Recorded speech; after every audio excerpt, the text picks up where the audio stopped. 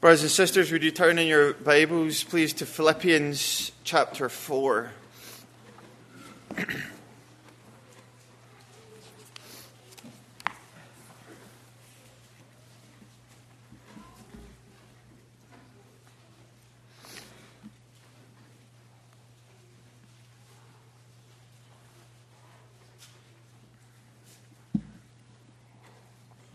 Philippians chapter 4, and if you're able, when you're ready, would you please stand in reverence for God's word. Philippians 4, verse 10.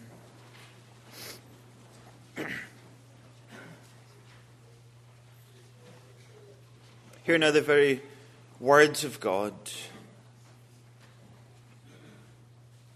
I rejoiced in the Lord greatly that now at length you have revived your concern for me. You are indeed concerned for me, but you had no opportunity. Not that I'm speaking of being in need, for I have learned in whatever situation I am to be content. I know how to be brought low, and I know how to abound in any and every circumstance. I have learned the secret of facing plenty and hunger, abundance and need. I can do all things through him who strengthens me.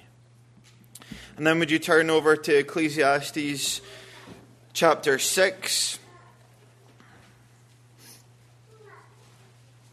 Ecclesiastes chapter 6, we're chipping away through this sermon of Solomon. And we come to chapter 6.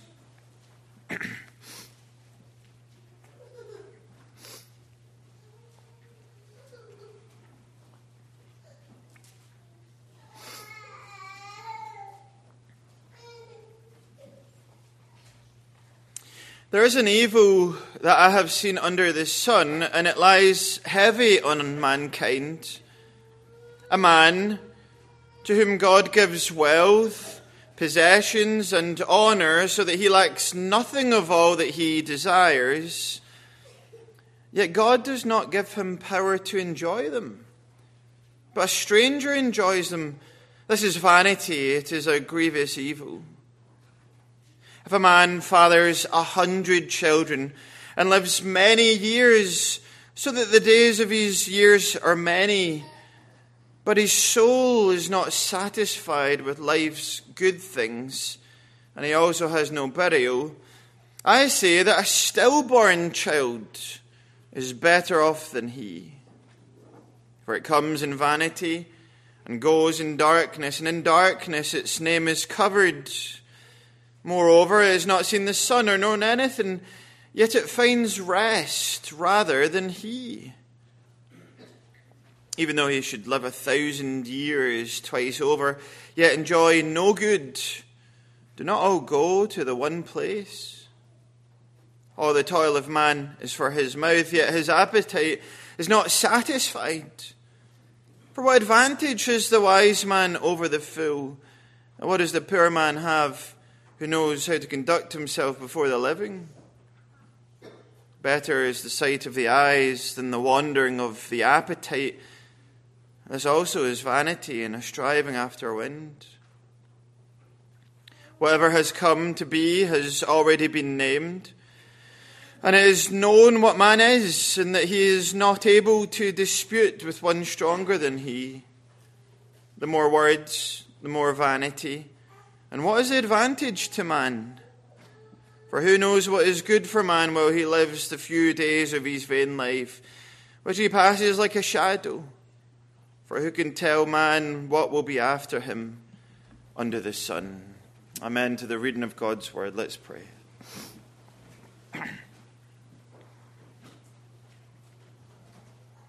Our Father in heaven, we come to you now in the name of the Lord Jesus Christ, pleading for the work of your Spirit. Each one you have brought here this morning, we are here for you, and we pray now that you would remove every single distraction. Just help us to listen and to hear and to feed upon your word and change us, that we would be like Christ. Do a work within us, we pray in Jesus' name. Amen. You may be seated.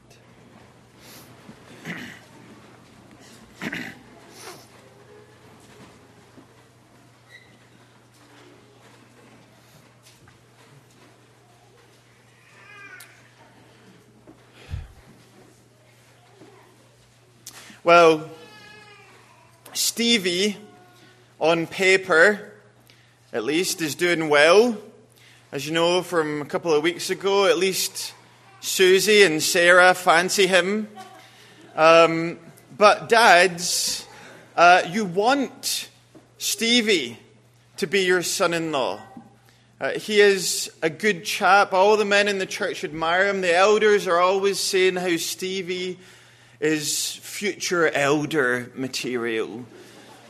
He's humble, he's respectful, he's sensible, he's funny, and so forth. Stevie seems to have it all together. And you say, well, yeah, but what about, as you guys would say, under the hood? What about under the hood? I bet Stevie's life is a mess. Well, actually, it's not. It's not a mess. There's no particularly scandalous sins in his life. All sin in one sense is scandalous, but there's no, you know what I mean? There's no particularly scandalous sins in his life. He's faithful at coming to the Lord's house. He has a good job. He's hospitable. He seeks to honor the fifth commandment. He plays the good kind of football and all of that stuff. Stevie, on paper, is doing well. And you say, well, I bet I know what it is. He's not born again. You know, you can have your life in order, but if you're not born again, that's the main thing. You need to be born from above. Nicodemus had it together. And Jesus said to him, truly, truly, I say to you, unless a man is born again, you can't see the kingdom of God. And that's true. You need to be born again. But the reality is, Stevie is born again. And so he says, Rob, just tell us what is going on with Stevie. Well, I'll tell you, Stevie is utterly discontent. Stevie is utterly discontent. My first heading this morning is Consider Stevie. Let's consider Stevie. First of all, I want to say that there is no indication that Stevie isn't a Christian. Frankly, I'm sort of tired of reading commentaries about Ecclesiastes that view this book as if you're a Christian, you're full, you're satisfied, everything's great. And if you're not a Christian, then, you know, your life's a mess and you know, it's a complete waste and all of that. Now, you can think what you want about that, but that is not what Solomon is talking about in this sermon. The reality is, it doesn't matter if you're a Christian or not a Christian. Sometimes life is like herd in the wind. There are frustrations. It doesn't matter if you're a Christian or not. It doesn't matter if you're a Christian or not. Your life is fleeting. It'll be over like that. Christians get their priorities out of whack. And so I say this, Solomon, this isn't an apologetic to atheists. It's good that atheists read it, but that's not, he's writing to God's covenant people. So let's just assume that Stevie is a Christian. What do we know about Stevie? Well, we know from verse 2 that he's wealthy, that he's got lots of stuff, and that he has honor. He's like Solomon in chapter 2. Everything he wanted, he just set his eyes on it. He had it. He had everything he wanted. Verse 3, he goes on to have 100 children and live many years. But the reality is, that he just cannot enjoy God's blessings. He cannot enjoy God's blessings. Look at verse 2. God simply hasn't given him the power to, literally the word there is akal, to eat. He can't eat of God's blessings. Verse 3, his soul isn't satisfied with life's good things. Verse 6, he can't see good. That's the word, I think ESV translates it enjoy, but it's literally he can't see good. God has put all these blessings right in front of his nose, and he just can't see them. Verse 7, he's like the person who eats and eats and eats and yet is not satisfied. Verse 9, he can't enjoy what's in front of him. His appetite, literally there the word is nephesh. So his soul wanders all these blessings, and yet it doesn't matter because his nephesh, his soul, is wandering away in the wilderness. In other words, Stevie is utterly discontent. And that's not a good thing. Shockingly, I think, Solomon says in verse 3 that a stillborn is better off than the discontent. If a man fathers 100 children and lives many years, so that the days of his years are many, but his soul is not satisfied with life's good things, and he also has no burial, I say that a stillborn child is better off than he. At least, verse 5, the stillborn has rest. He or she doesn't have to have those decades of misery and discontent. And Solomon is saying here, someone who never saw the light of day is actually is better off than someone who lives 2,000 years, he says, with discontent. Now, I think Solomon is making his face a reality here, that we are sinners and we live in a sinful, fallen world. And I think all of us, I don't know if I can say this, but I think I can say this, all of us, to varying degrees, wrestle with discontentment. God created man to be content in him and to enjoy him. But Adam sinned. And we sinned with Adam and fell with him, and the fall brought mankind into the estate of sin and misery. It brought us to alienation from God. We were kicked out the Garden of Eden. It brought pain in childbirth. It made work a bother to us. It ushered in all sorts of troubles as the sparks fly upwards, as Job says. And there's all these outward miseries, whether it's war or depravity or disease, whatever it is. But I think there's something else. I think there's an inward tendency to be dissatisfied, even if everything was right with the world.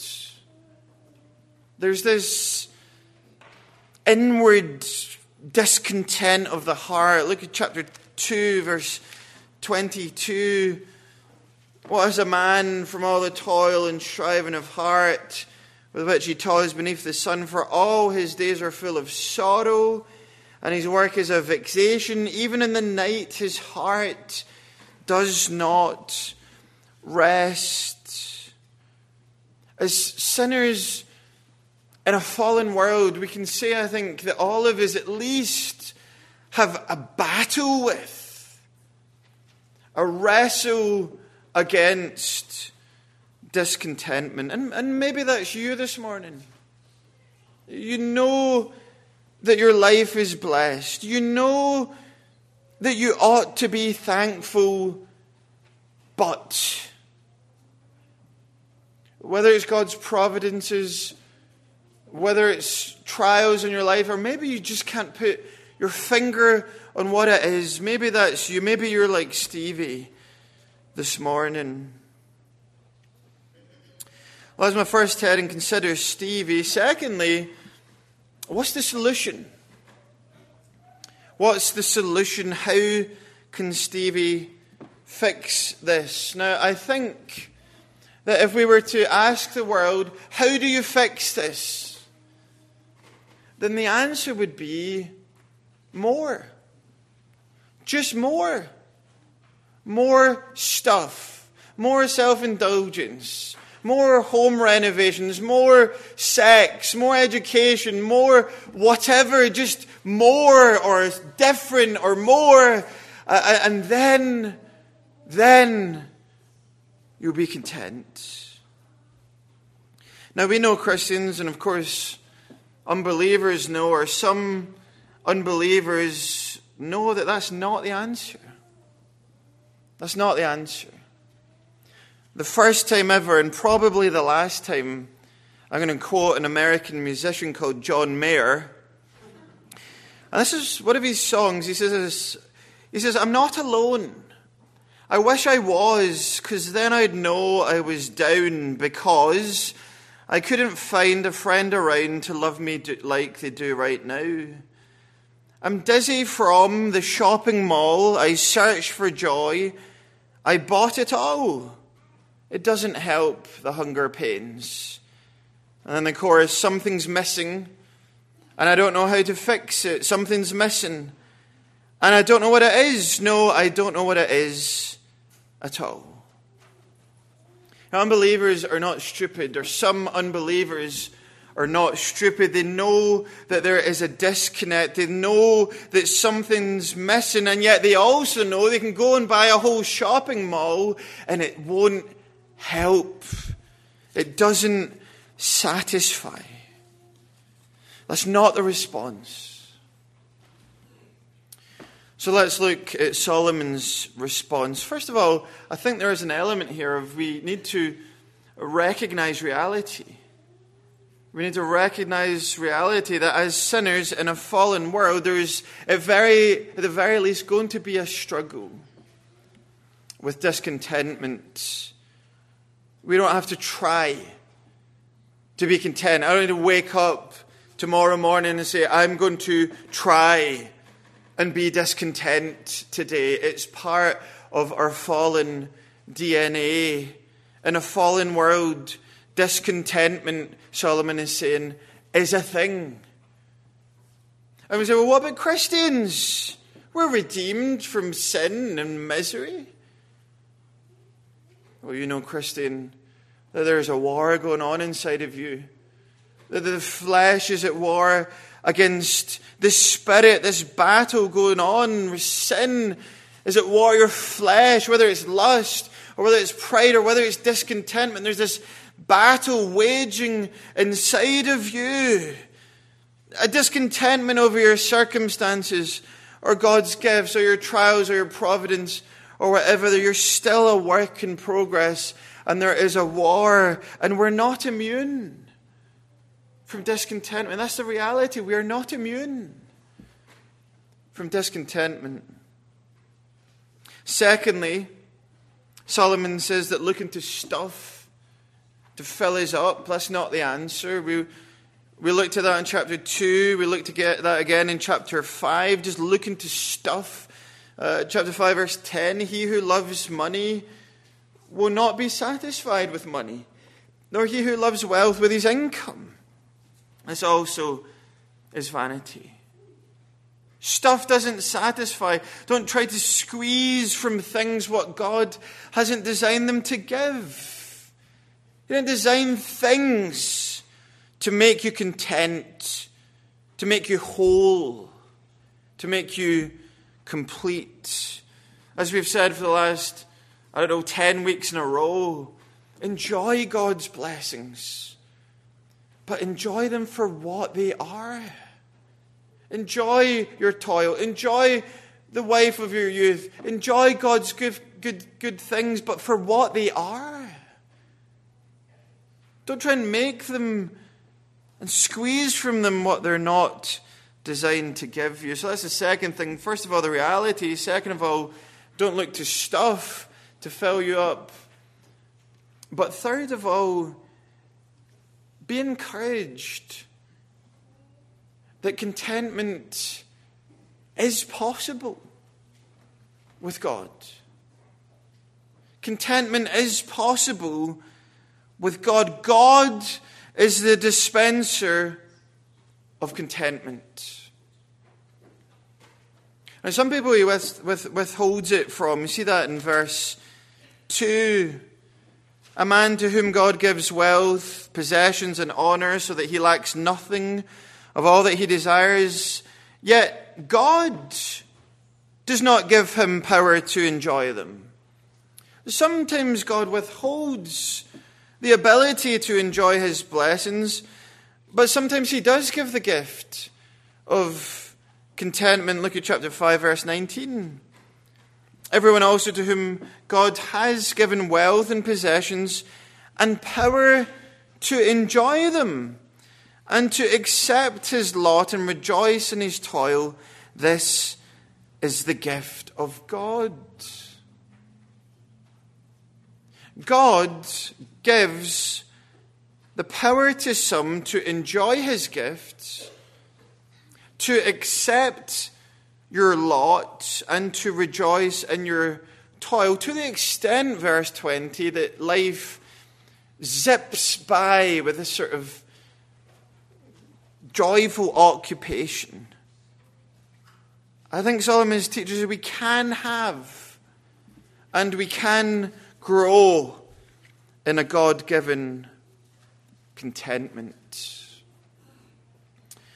Now, let me just say 4 things about contentment this morning. 4 things that the Bible teaches about contentment. First of all, I think we have to ask the question, what is contentment? We're talking about contentment. What does it actually mean? Is contentment just like an indifference to our circumstances?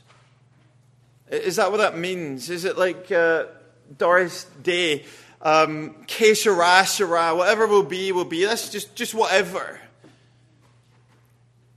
Is contentment the absence of desire? What is contentment?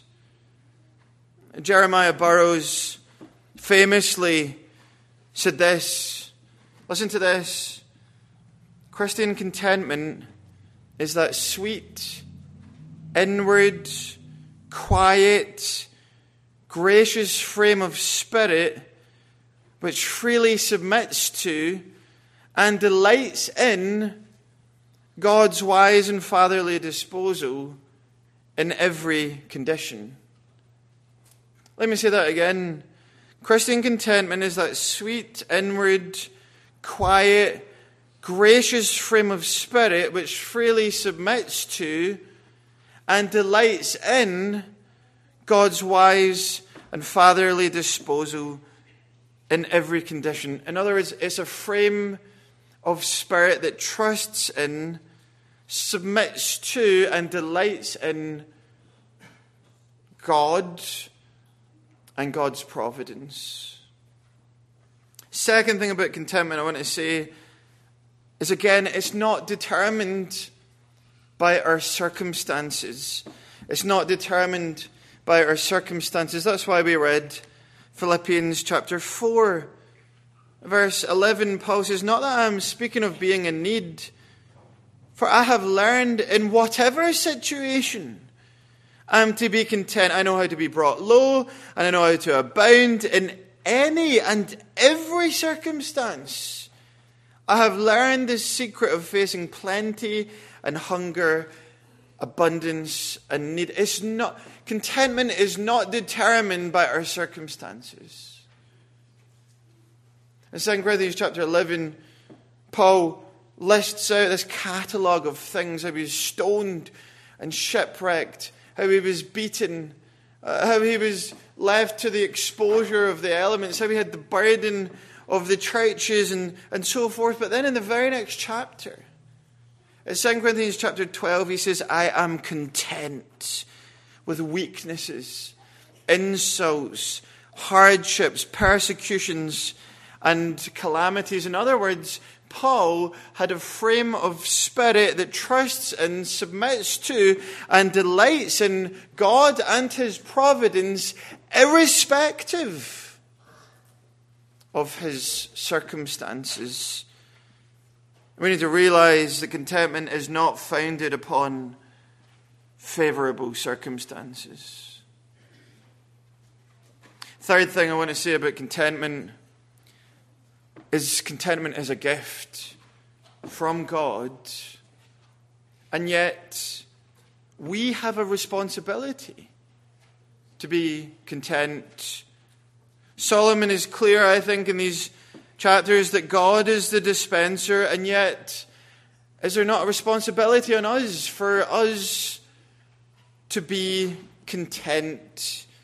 What did Paul say in Philippians 4:11? He said, not that I'm speaking of being in need, for I have learned in whatever situation I'm to be content. We have to learn to be content. We need to have our minds, to shape our minds to be content. You say this morning, Rob, I just can't do that by myself. I just can't conjure up contentment. I can't do that. No, either could Paul. In fact, he tells us in verse 13, I can do all things through him who strengthens me. The most misconstrued verse in the whole Bible. Yes, I have learned to be content. How? Through Christ, I can do all things through him who strengthens me. It must be in his strength, and therefore we ought to ask him to help us to be content in every circumstance. Which brings us on to the fourth and final thing, and that is that we have many reasons to be content. Many reasons so that we can ask God to instill them deep down into our minds, into our souls, in order that we would be content. We have many reasons to be content. We ought to ask God to instill them in us, that by his grace, by his strength, we would be content. Let me give just 6 of them, and then I'll close. First of all, God is sovereign. Is that not a reason, brothers and sisters, to be content this morning? That God is sovereign. That God works all things according to the counsel of his will. That makes all the difference. God is sovereign. With that, we can be content. I hope you won't mind me saying, someone was telling me Friday night at the men's camping trip, and when his wife died, someone said to him that God permitted it. He just permitted it. And that's not true. God willed it. God is sovereign, and if God willed it, then there is a purpose, and we can be content because God has a purpose behind it. There's contentment in knowing that God is sovereign. 2, God is not only sovereign, but God is for us. He is for us. All things work together for good to those who love God and are called according to his purpose. God is for us. And if God is for us, who can be against us? He who did not spare his son but gave him up for us all, how will he not with him freely give us all things? God is for us. And I believe that if that really, truly permeated deep down that God is for us, then by his grace, regardless of our circumstances, we would be content. Third, God will provide for all of our needs. God is sovereign, God is for us, and God will provide for all of our needs. He doesn't provide for all of our wants. I think it was Tim Keller that said something along the lines of, I can't remember what he said, it was along the lines of, the worst thing that could happen to us is that God gave us everything we wanted. He doesn't give us everything we want, praise God. But He does provide for all of our needs. In 1 Timothy chapter 6, it says, "Now there is great gain in godliness with contentment. For we brought nothing into the world, and we cannot take anything out of the world." But then he says this, "But if we have food and clothing, with these we will be content. But those who desire to be rich fall into temptation, into a snare, and so forth." We can be content with God's providing for our needs. And so we should be, because He will provide for all of our needs. 4, God will never leave us nor forsake us. Isn't it interesting that the author of Hebrews in Hebrews chapter 13 says, "Keep your life free from the love of money and be content with what you have." And he doesn't stop there. Why? "For He has said, I will never leave you nor forsake you."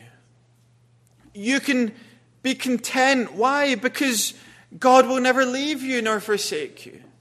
That was sufficient. For the author of Hebrews, that was sufficient. All you need to know, Christian, is God will never leave you nor forsake you. He is with you and He is in you. And so you have reason enough to be content. 5th, nearly done, God has given us a preoccupation. God has given us a preoccupation. I think sometimes people are discontent simply because they have too much time in their hands. I think Solomon even hints at this, that a balanced activity, just getting on with your lot, being thankful for your station in life, and just getting on with it, helps keep discontentment at bay. And the fact of the matter is, Christian, we have work to do. We have work to do. Martin Lloyd-Jones, the famous Welsh preacher, said, if we want to feel as Paul felt, in other words, if we want to feel and be content, then we must live as Paul lived. How did Paul live? He says in Philippians 1, "For me to live is Christ." We have a preoccupation. We're to live for Christ.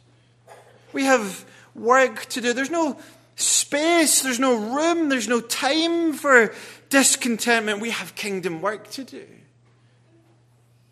We've got children to raise to the glory of God. We're to work heartily as unto the Lord Christ. We've got money to steward for the kingdom of God. We've got Christian businesses and healthcare and ministries and schools to build. We've got Lord's Days to come and worship. We've got Titus 2 ministries where we minister to our brothers and sisters. We've got prayer to offer. We've got hospitality. Paul says, seek to show hospitality. We've got all this stuff going on. We have a mission. We have a commission. We have a great commission. We don't have space. We don't have room for discontentment.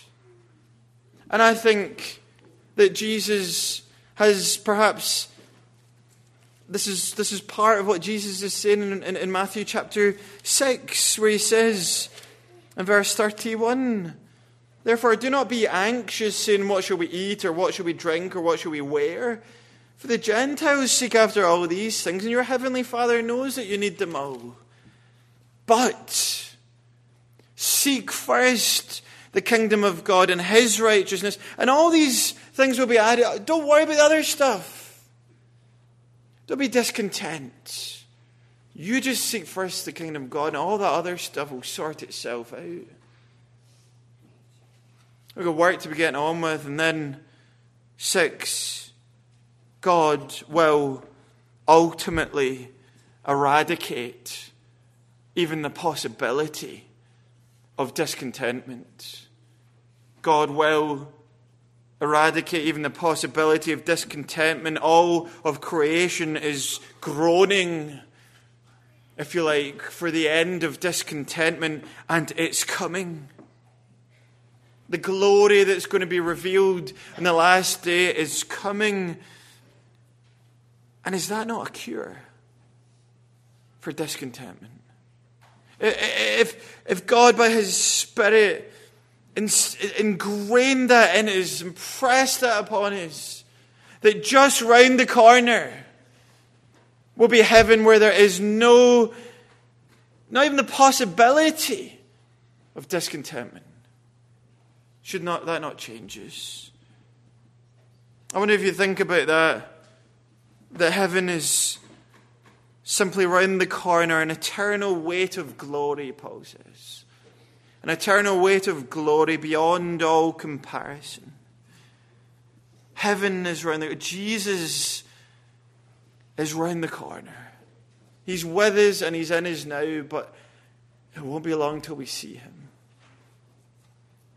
God is sovereign. God is for us. God provides all of our needs. God will never leave us nor forsake us. God has given us a job to do, and right round the corner, we will be with Him, where there will not be discontentment.